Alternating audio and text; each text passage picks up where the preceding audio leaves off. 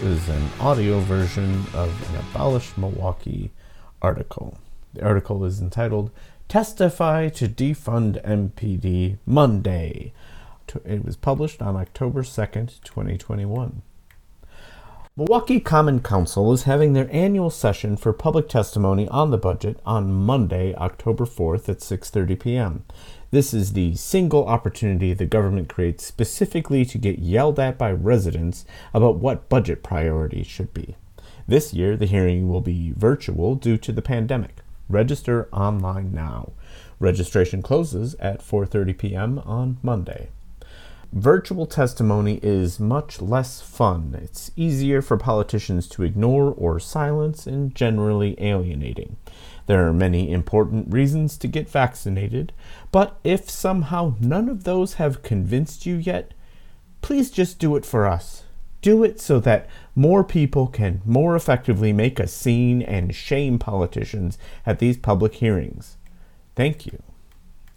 You don't have to yell at the Common Council. You can also testify in a calm, personal way. We believe in diversity of rhetorical tactics.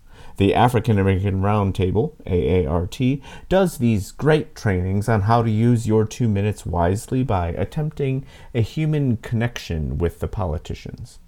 As we know, many politicians have sold their humanity to get or stay in office, but shreds always remain, like an echo of their former selves floating behind their vacant, sold-out faces. Anyway, it's also a good idea to focus on a clear, relevant demand, like the Liberate MKE demand to take $75 million from police and invest it in things that actually produce public safety, like collective housing, economic opportunities, and non-police violence prevention. If you'd like to see more of AART's tips, they made a video from one of their recent trainings led by Devin Anderson. It's available online. The AARP DOE. This year, the budget process is going to be a little extra because Milwaukee also has $394.2 million in federal money from the American Rescue Plan, or ARPA, coming in. The Common Council has already spent $7.15 million of that money on traffic enforcement, as if having cops and inattentive sheriff deputies chasing reckless drivers doesn't just add to the cars speeding around and killing people. Moderate Democrats in Congress also gleefully and morbidly celebrated giving ARPA funds to the white supremacist gangs, that is, law enforcement. Those gangs literally went to war against residents of every major city during the 2020 pandemic summer. The people of Milwaukee need to recover from the violence of policing and capitalism, as well as infectious disease. To ensure police don't take more of the remaining ARPA funds, we are going to need to fight. Mayor Tom Barrett padded his proposed budget with ARPA funds, including a plan to hire 195 new cops. These cops are going to add to Milwaukee's long-term pension crisis. AART has a new, detailed report about different ways to stave off the budget disaster that Barrett is leaving us with before jetting off to Luxembourg. The short version is, police pensions will bankrupt our whole city unless we stop them. The best time to stop them is now, before Barrett's proposition gets approved. Monday's testimony is just the first opportunity to send that message loud and clear. Between then and November 5th, the Common Council will take the mayor's proposal, our testimonies, and they'll work out a final budget plan.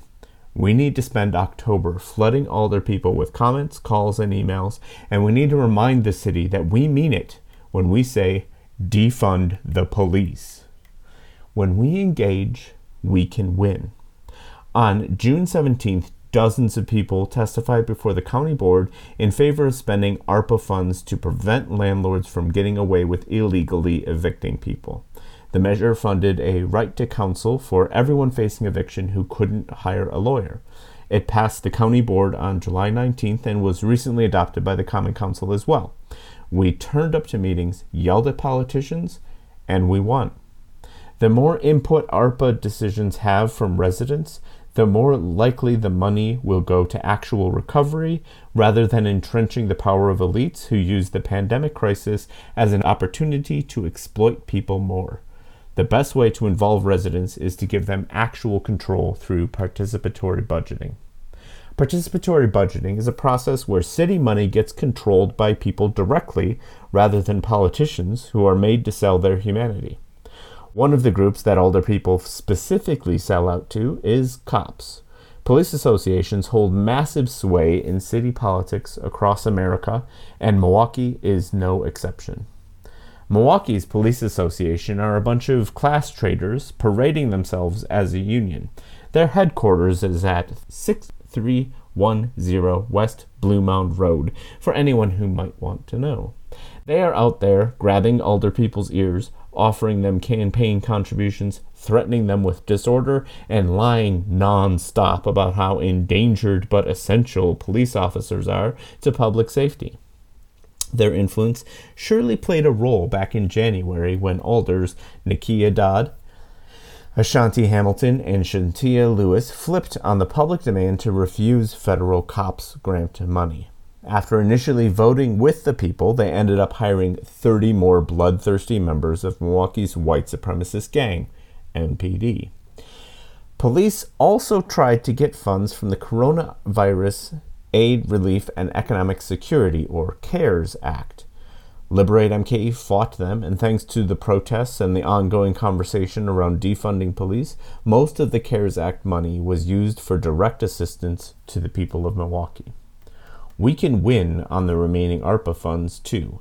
Liberate MKE is demanding no more ARPA money to police, and $75 million of ARPA money be taken from control of alders in MPD's thrall and split $5 million per district and then allocated through a participatory budgeting process.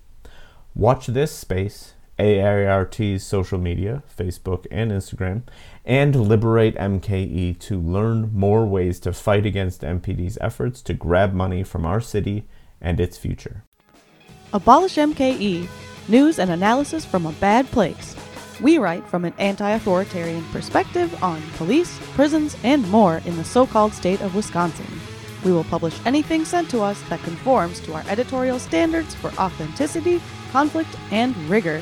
Please do not hesitate to contact us with any questions. AbolishMKE@protonmail.com.